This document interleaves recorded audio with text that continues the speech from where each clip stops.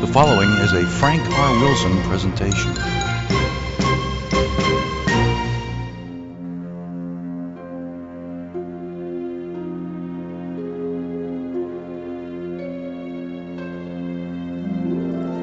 Welcome to where we celebrate music from the movies. From the golden age to present day, we've got it covered. We talk to those from the industry and learn about them and their favorite scores. Welcome to What's the Score? I'm your host, Frank R. Wilson. So let's take a look at the shelf of CDs and see what we're going to play today.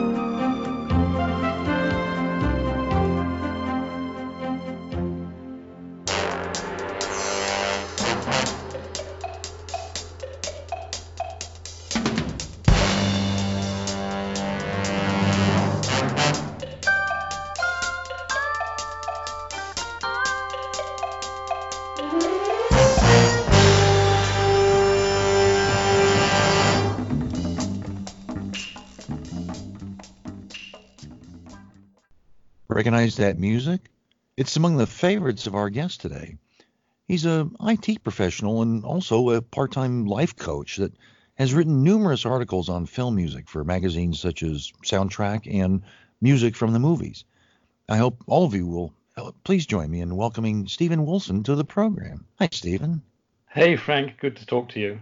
Same here. Really appreciate you joining us.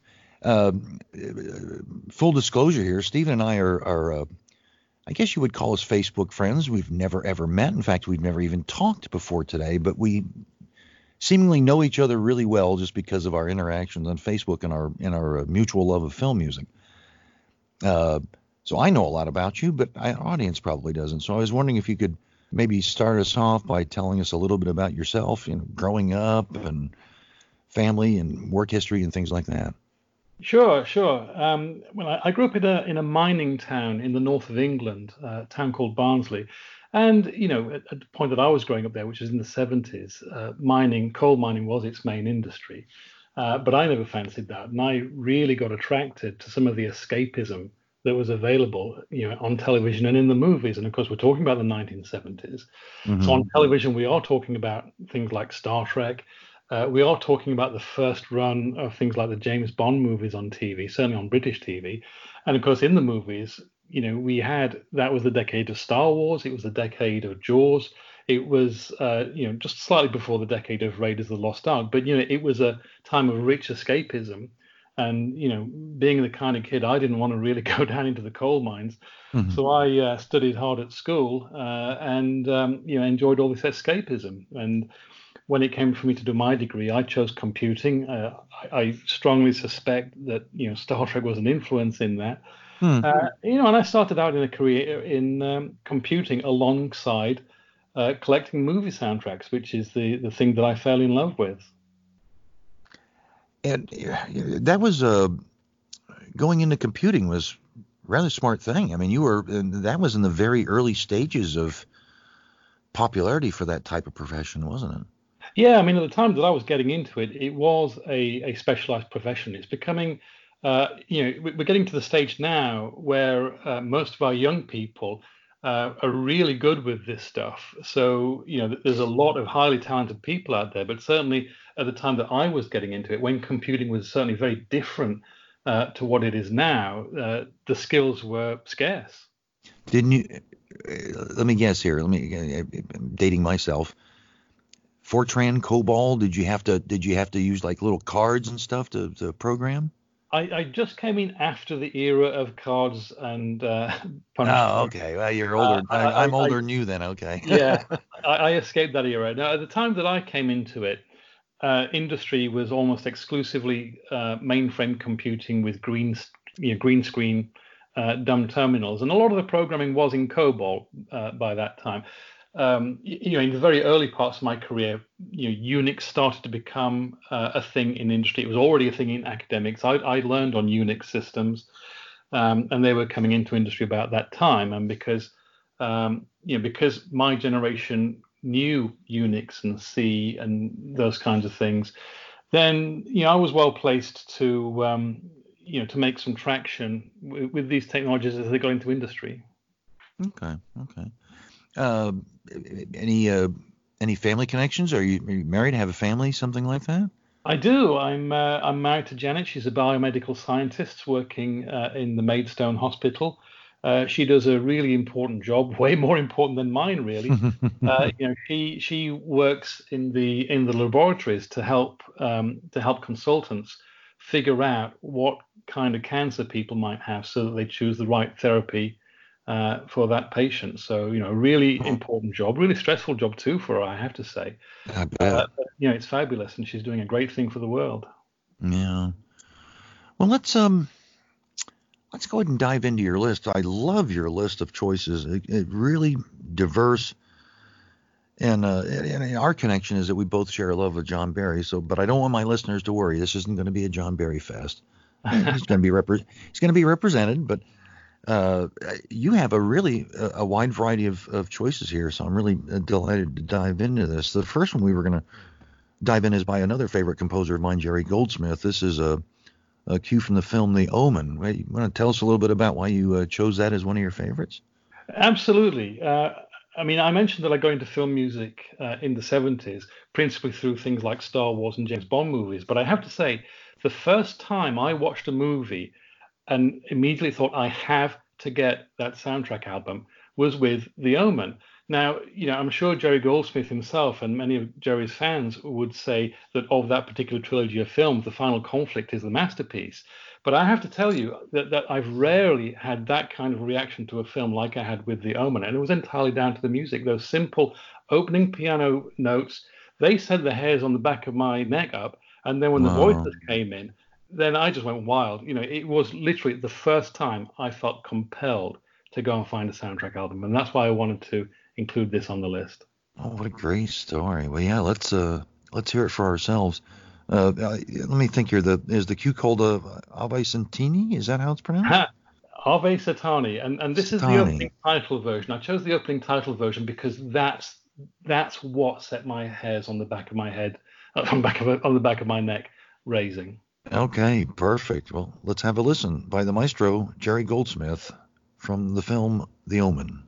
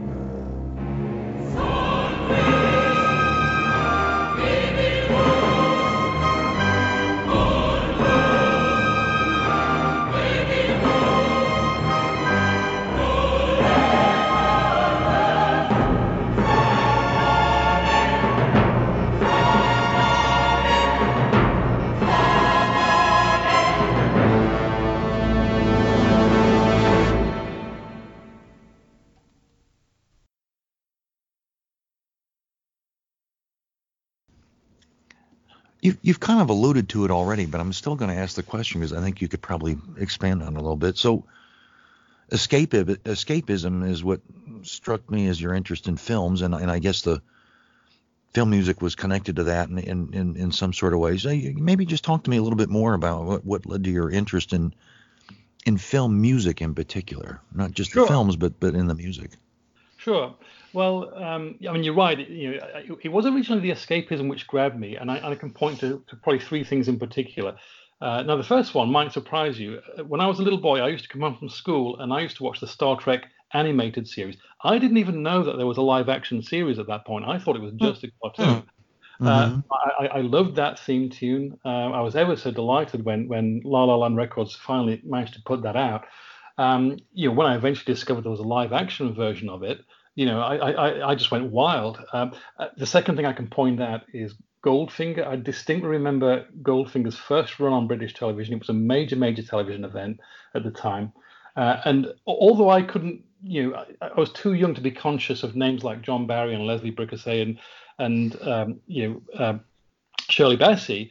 Hmm. I nevertheless instinctively knew that a lot of the exciting experience I was getting from that movie was coming from the music. And the third I can point to is, of course, Star Wars. So when our family finally got a record player, as we called them then, my dad asked me what I could have a record. What record did I want? And I thought about it, and I thought, well, I wasn't really into the pop music at the time. I wasn't really into classical music. I said, Dad, I want an album of James Bond themes. And he went out and he got me big Bond movie themes, the Jeff Love album, and I played that thing to death. The second thing I got was the Star Wars soundtrack because I also wanted that. But the interesting thing is, though, Frank, is that you might think that I was already into getting soundtrack albums, but actually for a long time they were the only two I actually had. I think the next real prompt I had was 1979 when I experienced Moonraker, Star Trek: The Motion Picture, and The Black Hole pretty much back to back. Of course, there was also Alien that year, but I was too young to see Alien. But I had those three movies, and again, I remember going back to The Black Hole 2 or 3 times. It was 50p to get into the cinema, 50 pence, or 60 pence if you wanted to go into the circle, because these were the days when there were still schools and circles.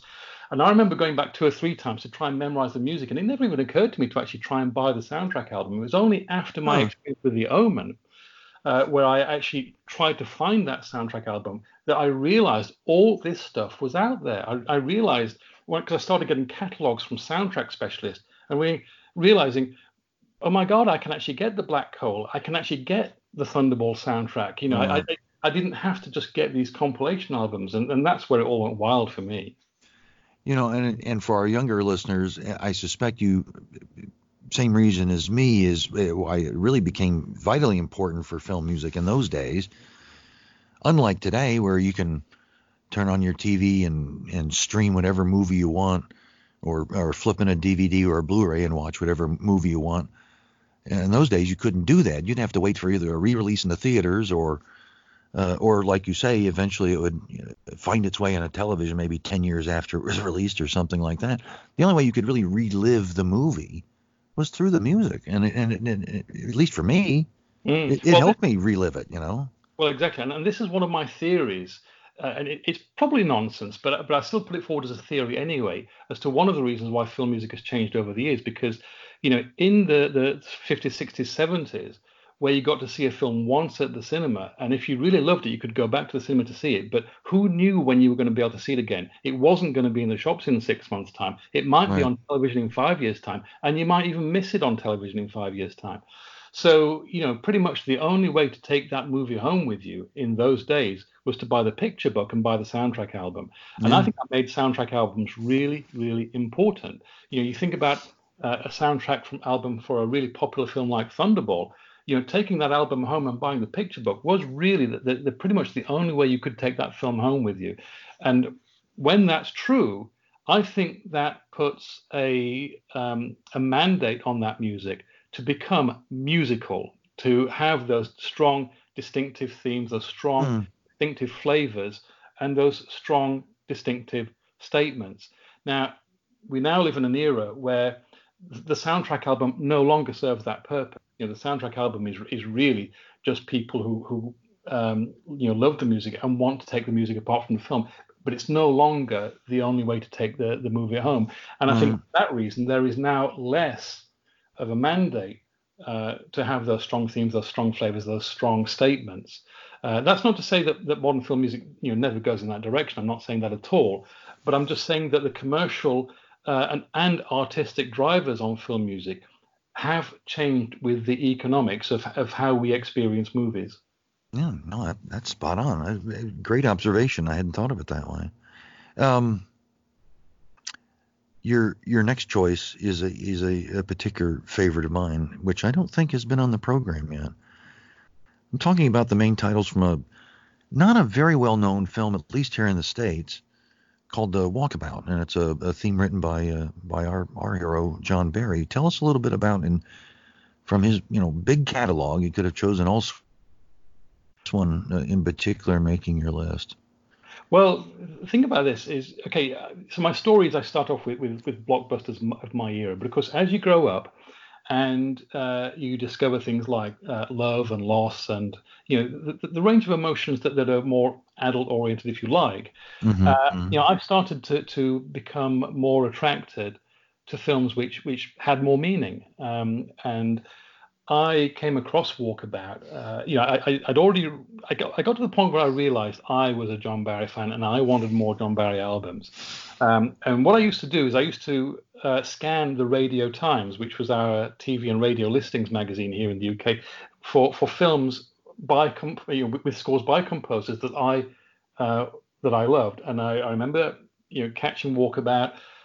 We just got our first VHS recorder, so I recorded on VHS and then I transferred the soundtrack onto a cassette, played that thing to death. And think about Walkabout in particular.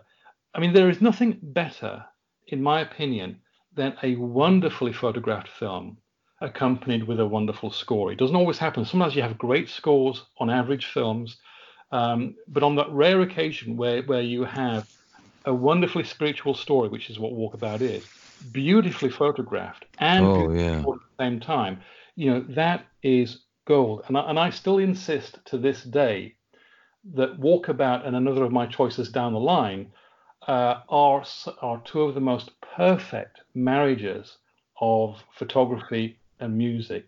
And one of the interesting things here, Frank, just before we get into the tune, is that Walkabout is a really simple tune. It's not this great big grand thing that's really busy and really noisy and really fast and throws the kitchen sink at you. It's Right. a really simple tune, but do you know what? It may be my favorite piece of music in all of film music. It really, Wow. because it touches me in a way that a lot of more complicated and busy music does not. I would encourage anyone to watch it. If you haven't Mm. seen it before, I don't think it's widely popular here in the States, but I would encourage anybody to watch it and also to listen to it, which brings us to where we need to go. Let's quit talking and start listening. This is the main title from the film Walkabout, written by the maestro John Barry.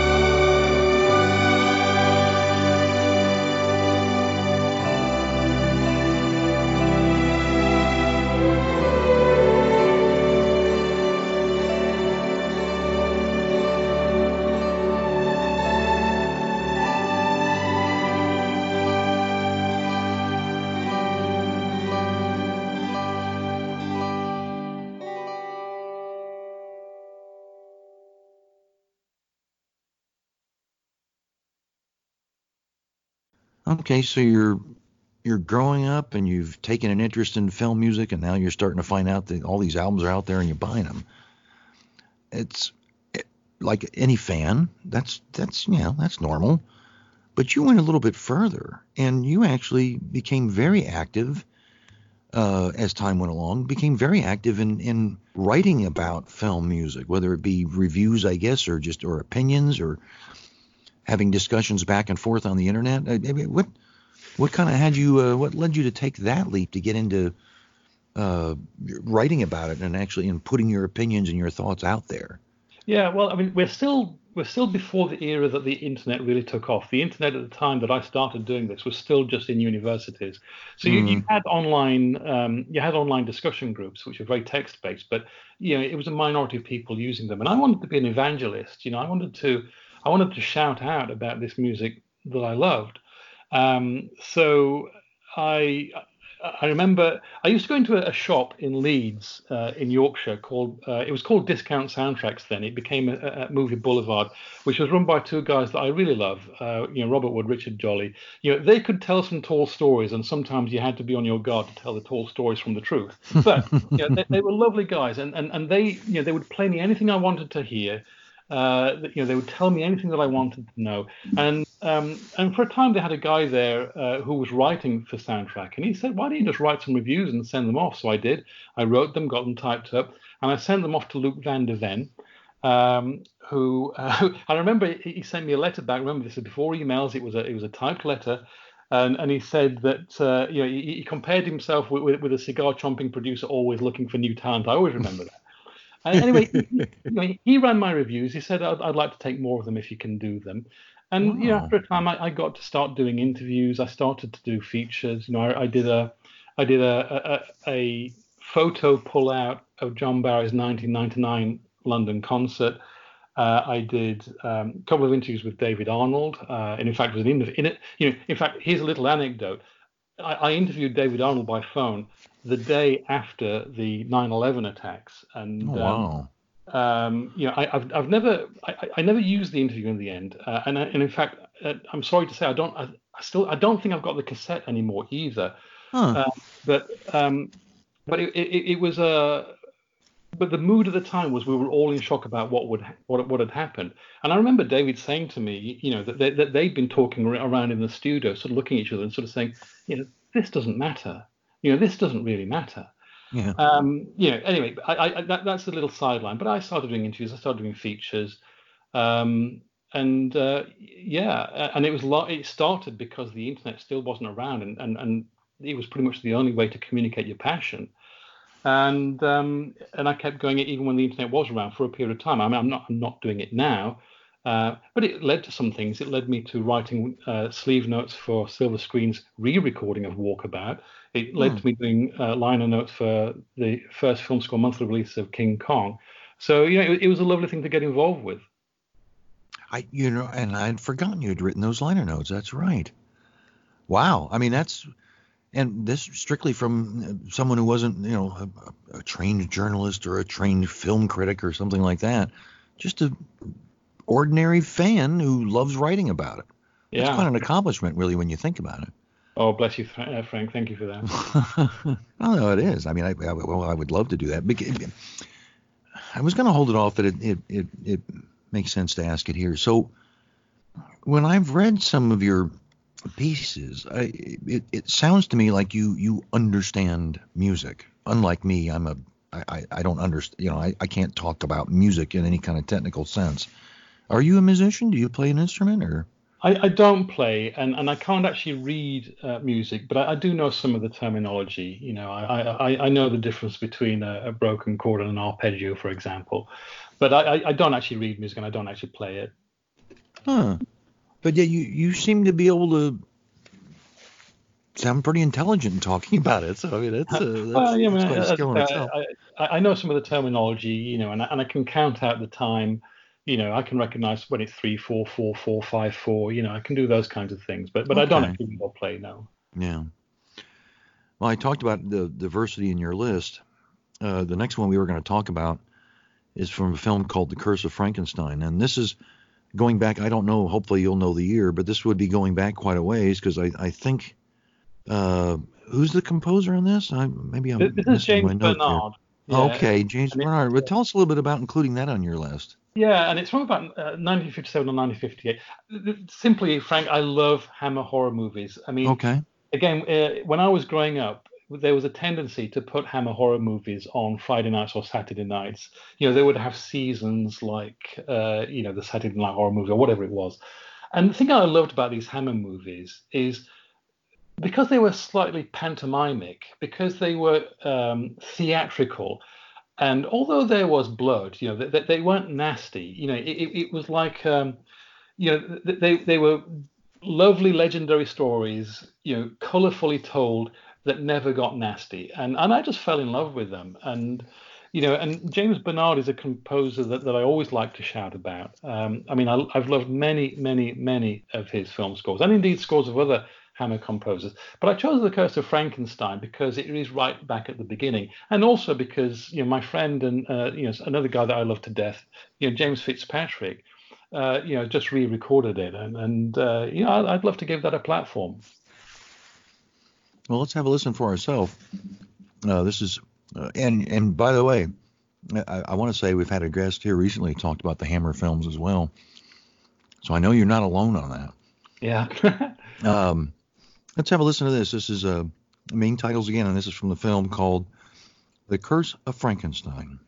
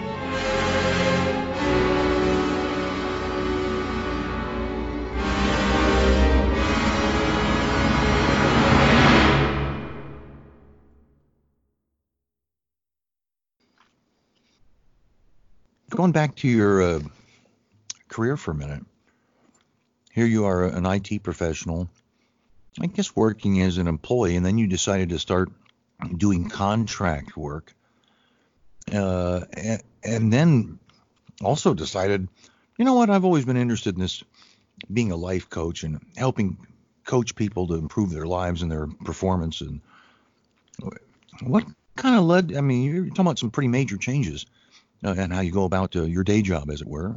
Tell us a little bit about what went into your thinking to do that. Well, I mean, the coaching goes back to about 2005. I mean, what happened is I got to the stage where I was showing management potential and consulting potential. So I started to get training in that line. And of course, a lot of that kind of training is communication skills, and management skills. And of course, one of the styles of management is a coaching style. So I got taught that professionally. And I just found that people would seek me out and sort of say, look, you're pretty good at talking to people about these things. Can I talk to you about these things? And can you coach me on this? And I had a tendency to suffer from stress. I don't mind admitting it. And, a friend of mine recommended to me that I start learning information from a field called neuro-linguistic programming, or NLP. I got well into that. Now, you may have figured something out about me, Frank. If I get into something, I get into it big. So, I did practitioner trainings, master practitioner trainings, trainer trainings, advanced master practice. I did the whole hog. I studied, I sought out trainers, and I got to the stage where I was doing an IT career, but I was also massively trained in this ability to coach people, and I loved doing it. It was a great counterpoint to the kind of work I was doing, in IT in corporate land. Right. So I just decided to do both. So I'd go out and do an IT contract and maybe do some coaching in the evening. If it was a really hectic IT contract, I might suspend the coaching for a while. And then when I came out of the contract, I'd do more coaching. So these things kind of leapfrog each other with me. They kind of both exist at the same time. Yeah. Yeah. Well, that's still takes a lot of courage to do that. I mean, it can be really easy to kind of just stick with the status quo, and just whatever's working for you and working in the corporate world. So I'm always interested in hearing people's stories about why they decide to kind of branch out and do contract work, or even, switch careers and do something entirely different. So that's great that you're able to do that. Another one of your films that you chose is another favorite of mine that, lo and behold, here we are back to John Barry. This is, as I recall, the first X-rated film ever nominated for Oscars, I think. We're talking about the film Midnight Cowboy, which I think came out in 1969, 1970. Let us in a little bit on your thinking of including that on here on your list of favorites. Well, I mean, when I first saw that film, it was like, it was devastating. I mean, I'd been so used to these blockbuster movies, but here I saw a film which was a strange kind of a love story, because it was kind of a love story between two men. Not that they were, they weren't homosexual or anything, Right. but there was a love story there, a sort of a platonic love story, Mm-hmm. and it challenged me. It even confused me in some respects, but the ending, just destroyed me. It always moves me, the ending. And what I love about the music in that movie is this is one of the rare few examples where I think instrumental music and popular songs work together beautifully to create a soundscape for this picture. And one of the other reasons I want to showcase it is because when we think about film music, we tend to think about these orchestral scores with 80 players and horns and strings and all that kind of stuff. But of course, film music is way, way more diverse than that. And I'm not even just talking about jazz. Here you have an instrumental score which essentially comes from pop, to be quite frank. It's sort of like a pop fusion with a sort of a ballad style of writing. I mean, Mm-hmm. formed by an orchestra, but it doesn't come from that that tradition of Max Steiner or Congo. It doesn't come from that tradition, and I just think that the theme that John created for this movie is perfect. And I spoke to him about it once, and he told me, and I think this revealed a lot about how he thinks and works. He said to me he came up with that theme relatively quickly, and if you actually take each line of that theme, it's simple, dead simple. It's the beauty isn't in any kind of complexity in the themes, but it's how they layer on top of each other and interplay with each other. That's what creates the magic. And I chose to include the film version rather than the album version here, only because the film version hasn't been commercially released, and it is quite a lot different from the album version. And I think it's worth hearing all by itself. Yeah, and I wonder, do you have any insight as to, not the first time it's happened, do you have any insight as to why sometimes there is a different version in the film versus what's released on the album? I mean, either I, about this particular example or any others, because there's numerous ones out there. well, sometimes re-recordings happen for economic reasons. I mean, there's been a period in the American film in the American film music industry where if you wanted to release a film score on album, you had to pay the orchestra again anyway. Well, if you're going to have to do that, you may as well record it again and Huh. record a version of it which is customized for album listening. And that counts for things like Capricorn One, for example, where Jerry Goldsmith slightly modified some of the cues to make them more album friendly and record them again. Same with Damien Omen 2 is another example. Now, that didn't happen in England. Things that were recorded in England didn't have that kind of restriction, which is why you got the original version of the Omen on LP rather than a re-recording. In this particular case, I don't know specifically why it was re-recorded. Maybe it was something to do with the ability to use Toots Thielemans on the harmonica. Maybe they didn't have permission to put him on album or something. I don't know. The other possibility, though, is that the film version of the theme is actually quite short, and I guess that they figured that they needed to extend that to achieve something close to a 3-minute runtime to make it work. It may well be that. Yeah, that makes sense. And it should be pointed out, John Barry was the music supervisor on this film as well, meaning that he was very heavily involved in choosing the pop tunes that were used in the film that you talked about. And I want to say, I'm trying to think, were the songs actually written for the film? I mean, with the exception of Everybody's Talking, because that had already existed. But I want to say that some of these songs were actually created for the film, or maybe I'm wrong on that. Do you know? They were certainly tailored for the film. I mean, my recollection of things that I've heard is that if you take Everybody's Talking, for example, it was a pre-existing song, but I believe that they went in the studio and recorded different lengths of different sections so that they put it in the movie.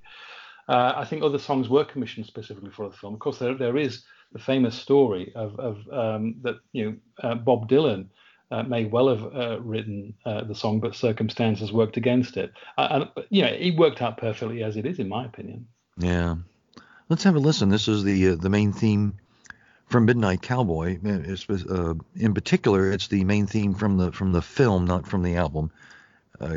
Once again, written by John Barry.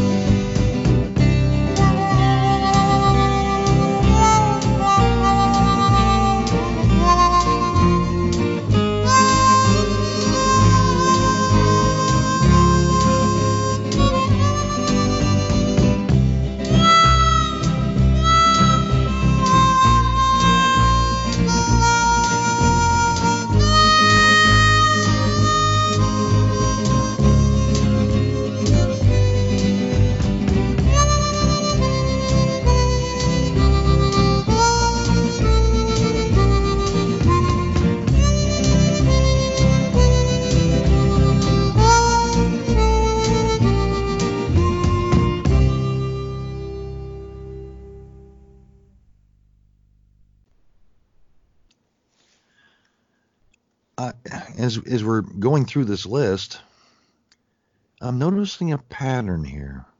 It seems to me that practically all your choices, well, not a big portion of them are from the 70s or before. Is there a reason for that?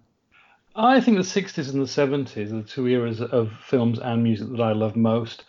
And I would say that the 50s and the 80s, which of course are which bracket those two decades, are probably where I would go next. I do love some older movies, but when it comes to movies and film music, the combination of film and music, my heart is really in the 60s and the 70s. That's where the stuff is that I really do love most. Yeah. We'll get into it later, because I'd like to ask about the current state and that sort of thing. You were talking about older films. The next one that you've highlighted, I can't remember what year this is. Fahrenheit 451. When was that released? My recollection is that's around about 1966. It's after the split with Hitchcock. Okay. Written by another well-known composer that was extremely prolific in the early days of Hollywood, Bernard Herrmann. I don't know which cue this is. It might be the main title. So tell us a little bit about including this on your list of favorites? Yeah, well, when I was in my early stage of collecting film music records, I remember going into a record shop and buying the Fantasy Film Music album by Bernard Herrmann, and I instantly fell in love with it, and I just wanted to get more Bernard Herrmann. Now, in fact, Frank, there are two composers that I will buy anything by them without question. One's John Barry, one's Bernard Herrmann. Hmm. Because I trust those composers. They always please me. I just love Herman, and in fact, I often say, Frank, sometimes people would ask me a question like, "Who do you think is the best film composer?" And I would always answer in this way: I think that the greatest film composer of all time is John Williams. I think that the best film composer of all time, in terms of his undeniable range and facility, is Jerry Goldsmith. I think the most important film composer of all time is Bernard Herrmann, and my favorite is John Barry. That's the way I always put it. But I honestly think, though, if you're going to study what music can do for a film, I think it's most important to study Bernard Herrmann. And I'm not just saying that academically. Bernard Herrmann really, really touches the emotions. I just love the way he writes. The piece I selected isn't actually the main title. It's actually a piece from within the film, which I think showcases that ability to really touch the emotions and do it without getting overly busy. And the other reason I wanted to select this is that in London right now there is the Red Shoes ballet is going round. It's a re-release, if you like, if you can use that phrase with the ballet. It's not the first run, but of course that is famously scored with Bernard Herrmann's film music from Citizen Kane, from Hangover Square, The Ghost of Mrs. Muir, Fahrenheit 451. And the piece I've selected is one of the pieces that I think is especially effectively used in that ballet. So that's why I picked it. How far does his career go back? Now, you mentioned Citizen Kane, so what are we talking about? Back to the 30s or the 40s? Not quite 30s. I think Citizen Kane was sort of early mid 40s. I can't remember the exact year. Yeah. Okay. But he is the one composer that will take me. Well, I say the one composer. He will take me right back. Now, don't get me wrong. I do love a lot of early film music. Like King Kong by Max Steiner. Who cannot love that? A lot of the early film scores, Franz Waxman, Bride of Frankenstein. I do love a lot of older film music. But you are right to notice, though, that the 60s and the 70s are the era that I'm most excited about. Yeah. Well, and by the way, I kind of agree with you on that. I've never even tried to put together my own top 10 list, but if I did, I would not at all be surprised that it all kind of gathered around those 2 decades. Well, let's have a listen to this. This is a cue from the 1966 film Fahrenheit 451, written by the maestro Bernard Herrmann.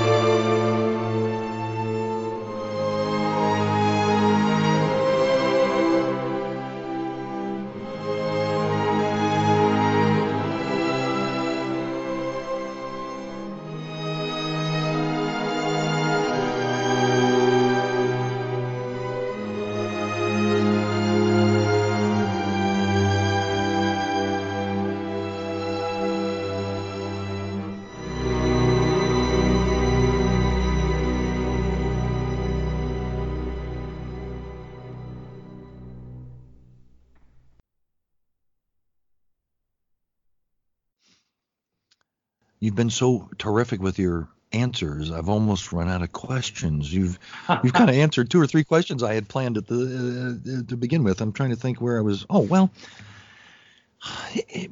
since we were talking about the music of the 60s and 70s, and I think you also did a nice job where the state of soundtrack albums are these days and those sorts of things. Let's talk about the current state of music in films.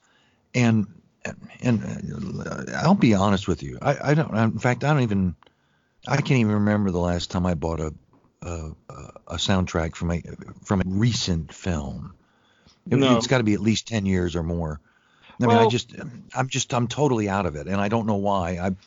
I was so tied to Barry and secondarily to Goldsmith that when their output stopped, it was kind of like I wasn't interested anymore, and I don't know why. Maybe you can shed some light on that for me. Well, and this is one of the reasons why I had to stop writing, to be honest, because I couldn't muster the same level of enthusiasm at the time. Now, there are modern film scores that I love. For example, I absolutely adore Inception by Hans Zimmer. And I absolutely adore some of what Michael Giacchino's doing, for example. But it has changed. I mean, you imagine going back to like 1968, 1969, you could see Midnight Cowboy, Lion in Winter, On Her Majesty's Secret Service, Once Upon a Time in the West. You could see, you could go to the cinema practically every week and experience a film score. I do think that modern film music is great in the sense of that it's absolutely serving the film and its needs. But of course, the summer blockbuster these days, they're trying to outcompete each other on being bigger, on being more hyperactive, and to some extent, I think to use a metaphor, it's like we've forgotten how to make love with our movies. It's like we just want to jump straight in at the climax and keep the climax going for 2 hours, and that doesn't work. That's boring, to be frank. Need. I've often thought that a good piece of music and a good film has that sort of sense of seduction, foreplay, build up, climax, come down, and the big cuddle up afterwards, Yeah. And I sometimes think that's kind of gone in this desire to provide instant gratification for every minute of a 2-hour movie. Now, I think there's some fabulous composers working in film. I just think that the demands of cinema these days are about, in my opinion, there's just way too much, the Dolby thud of doom, too much great grand choir of the apocalypse. I feel like film music is often just competing with other film music to be bigger, noisier, and more, calamitous. Well, what I find interesting, and you kind of alluded to it, is how often there's almost music throughout the entire movie, and that actually distracts me, or it starts to irritate me a little bit. There was one thing I always liked about Barry's approach to films is that, by and large, he was pretty economical with music. Yeah, and I think he should be, because. I mean, the joke that I make is that nowadays every 2-hour movie's got 3 hours worth of music in it. And the thing is, how can I put this? Emotionally, we work by contrasts. Now, if you haven't had a music cue for a little while and then one kicks in, it means something. Right. You notice it. But when music's going all the time, it just becomes white noise. And you can have a great rhythm going, and you can have fabulous drumming going on, fabulous fanfares and all this kind of stuff. But if it's going on all throughout the movie, it just becomes white noise. It actually becomes boring. And this is the paradox. You've got 3 hours of exciting music that becomes boring because you're not getting that kind of variety. I think you do need moments of silence on the music track, so that when the cues do come in, you actually feel something. Right. I sometimes think that the escalation in film music to be bigger and noisier is because we're becoming more and more desensitized to it. If you want to resensitize to it, you actually have to pare it back, get smaller, get more sparse again. Yeah. Yeah, and stop with the big sound effects too. I mean, Yeah. some of the technology is actually, I think, while it's amazing to watch and hear, and it's certainly been able to do things that wouldn't even been thought of before. It's almost detracting from the more traditional ways of filmmaking. But Yeah. that's for another day. Let's go back again. I want to say, let me think. I'm pretty sure it's mid 1970s, and I love this film as well as the score. He's in my probably my top 5 6 composers. The film we're talking about is Enter the Dragon, Mm. and the composer Lalo Schifrin. Yeah. I believe this is the main title that you have highlighted. Yeah, talk us through this. I mean, this is a Well, well, it's such a shame that this was the only mainstream movie that Bruce Lee did, but at least it was a terrific one that had all the pieces needed for a great film, the score included. So tell us a little bit about your including this. yeah, well, when VHS became a thing in the early to mid '80s, Bruce Lee movies caught a second wind of life, Mm, and I watched these Bruce Lee movies, and I'll tell you, you know, I know that there are guys out there whose action is faster and more hard-boiled and all that kind of stuff, but nobody to this day has got the physical fighting charisma of Bruce Lee. Uh, mm, there's something about the way he times his movements, the little pauses, the variations in rhythm that made him uniquely exciting to watch. I loved, Bruce Lee movies, and I think they're brilliantly scored too. I mean, there are two scores that we know about from his first film, The Big Boss. There's the Joseph Koos score, which was in Asia, and then there was the rescore that was done for the European release. But Fist of Fury, Way of the Dragon, Enter the Dragon, Game of Death, of course, which we had John Barry again on. right. All great scores. And by the way, here's a little anecdote for you. I used to get this Kung Fu magazine, and I remember reading a review of the Bruce Lee film scores, and the guy came to Game of Death, and his headline was "Boring John Barry is back." Oh, Yeah, jeez. he What was is no that guy's name again? I want it. I mean, Holy I love smokes. Game of Death. I love all the scores, but I have to say though, Enter the Dragon is fabulous. Yes, yes, it is. Let's have a listen to this. This will bring back memories for many of us, I'm sure, that remember the film and maybe haven't seen it for a while. Enjoy this. This is the main titles from Enter the Dragon, written by Lalo Schifrin.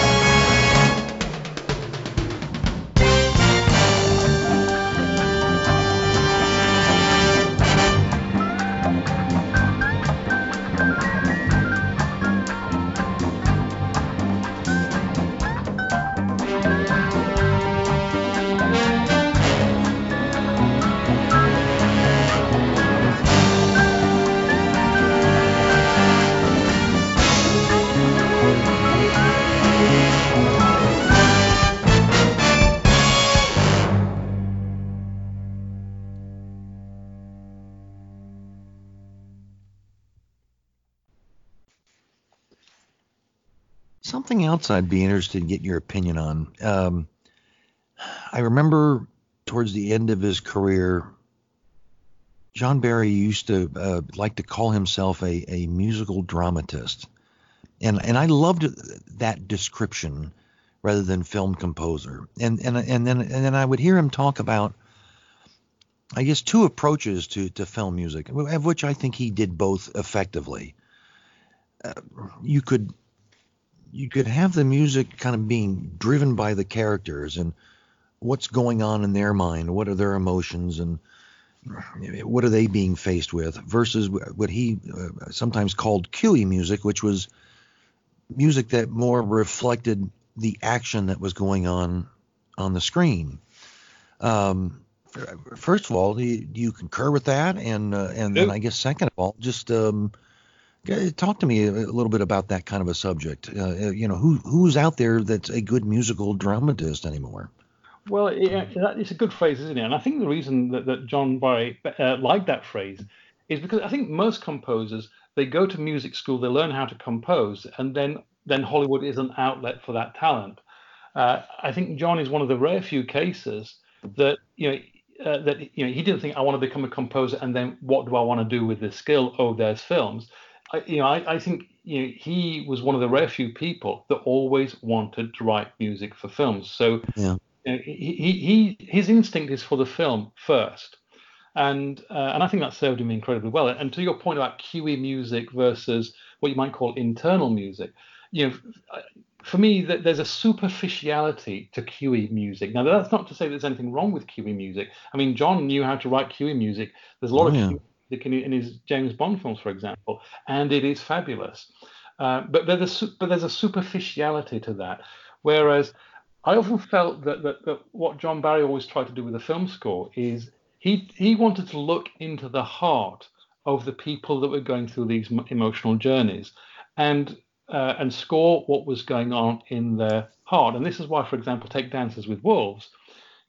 Superficially, it's a Western. It's about the Western frontier, but he comes to the music of what is going on in the heart of John Dunbar. What's going on in the heart of the other characters? What's going on in the heart of Stands with a Fist? Mm-hmm. But I got the distinct impression that that's how he looked at a movie. And so if there wasn't anything to see by looking into the heart of the characters, then I suspect he probably wouldn't have much to grab hold of. And when you think about a film like The Black Hole, now I love the score of The Black Hole, but that's not, you can't really look at that film and say what's going on in Dan Holland's heart. You can't look at that film and say what's going on in Hans Reinhardt's heart. So that does become one of those more cuey scores, which are, it comes away from the people and scores the mood and the action. But when he can look into the heart of the characters in the movie, like he did with Out of Africa, like he did with Somewhere in Time, then I think that's when John Barry would produce extra special magic. Yeah, I agree. The next one in your list is one I'm not even remotely familiar with, so I'm anxious to hear you talk about it. The film's called Goodbye Gemini. I'm not even sure I know the composer here. Last name Gunning. Christopher Gunning. Okay. Tell me a little bit about about your wanting to include what I don't think is a mainstream movie on your. Correct me if I'm wrong. I apologize, but it's not anything I've heard of, so I'd be interested to hear why it made your list. Yeah, it's not a mainstream movie. The fact of the matter is, I just love Christopher Gunning. I wanted to, I wanted to showcase him in this in some way. And Goodbye Gemini is a very interesting movie. It's not a mainstream movie, but it's a very, very interesting movie and a slightly subversive movie as well.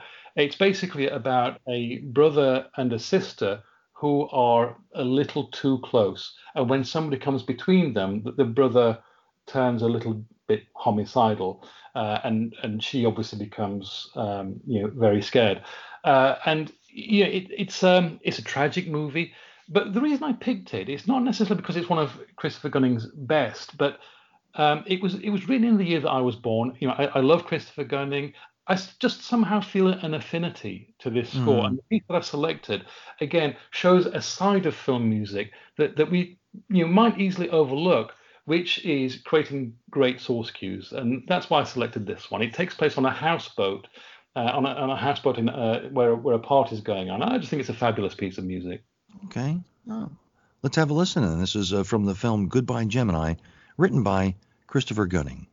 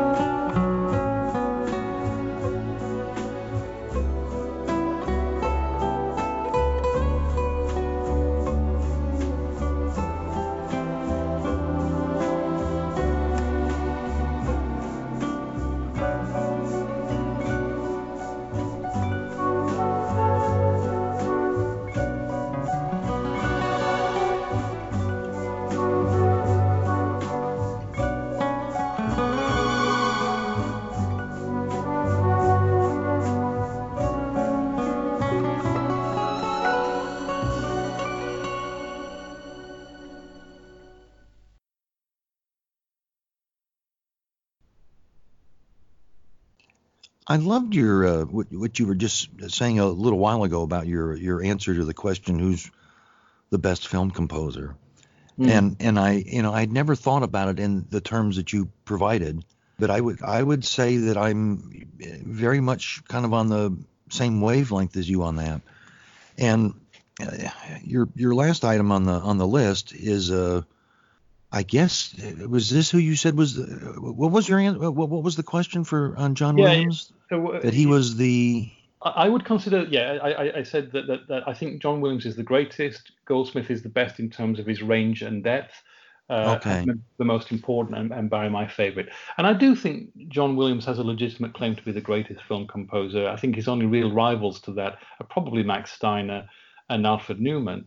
But I think he's deserved it because he, more than anybody else, has achieved a combined critical, commercial, and public success. It's greater than anybody else's.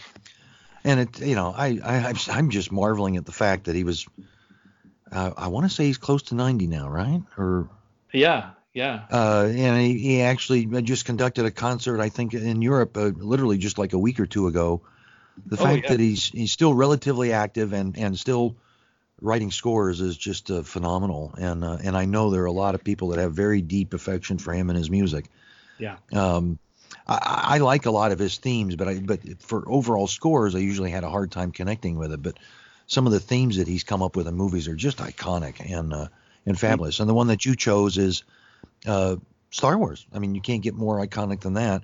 And I'm Well, assuming Star Wars. this is what is this episode 4, or I guess the kind of like the Star Wars that we all know, the theme from that. Well, for me, it will always be just Star Wars. The sort of revisionary. I mean, don't get me wrong. I know that the Episode 4 tag was added to the film in its re-release, not on its first run, but on its first re-release to pave the way for Empire Strikes Back. But for me, it will always be just Star Wars. Mm, I get a little bit tired of adding an extra colon with another subtitle on the end. It's like Star Wars colon Episode 4 colon A New Hope colon the special edition colon version 4.5, yeah. whatever we're up to.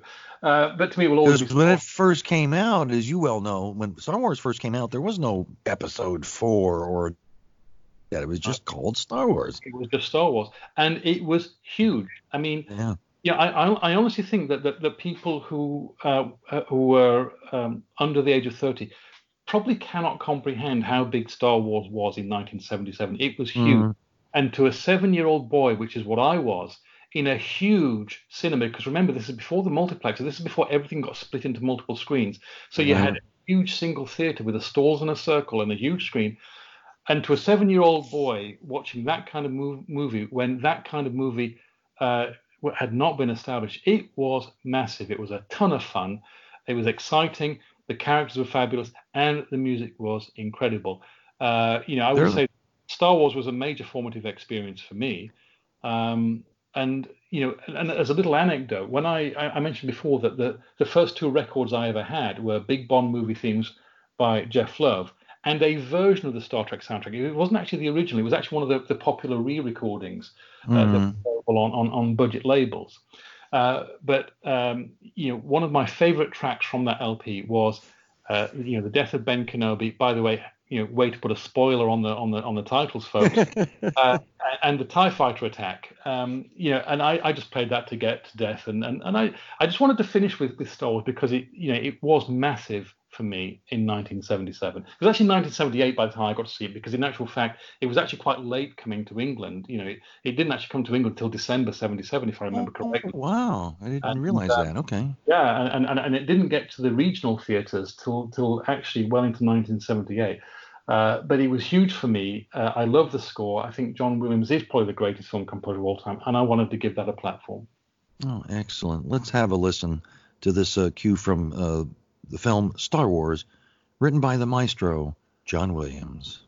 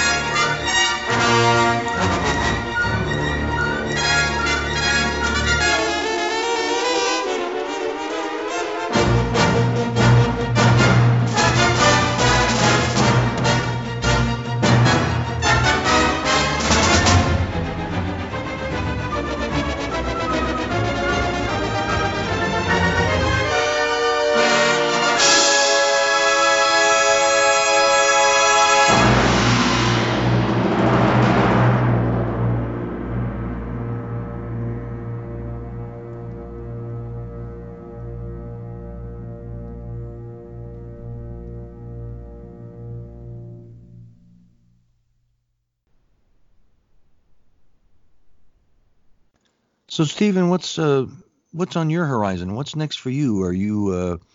I know you have. We have failed to mention the coaching website and YouTube channel that y'all have. What? Tell us a little bit about that, because I know that's something you're working on a lot right now. Yeah, well, I am working to grow my coaching work. As I said, it tends to leapfrog with the IT consulting work that I tend to do.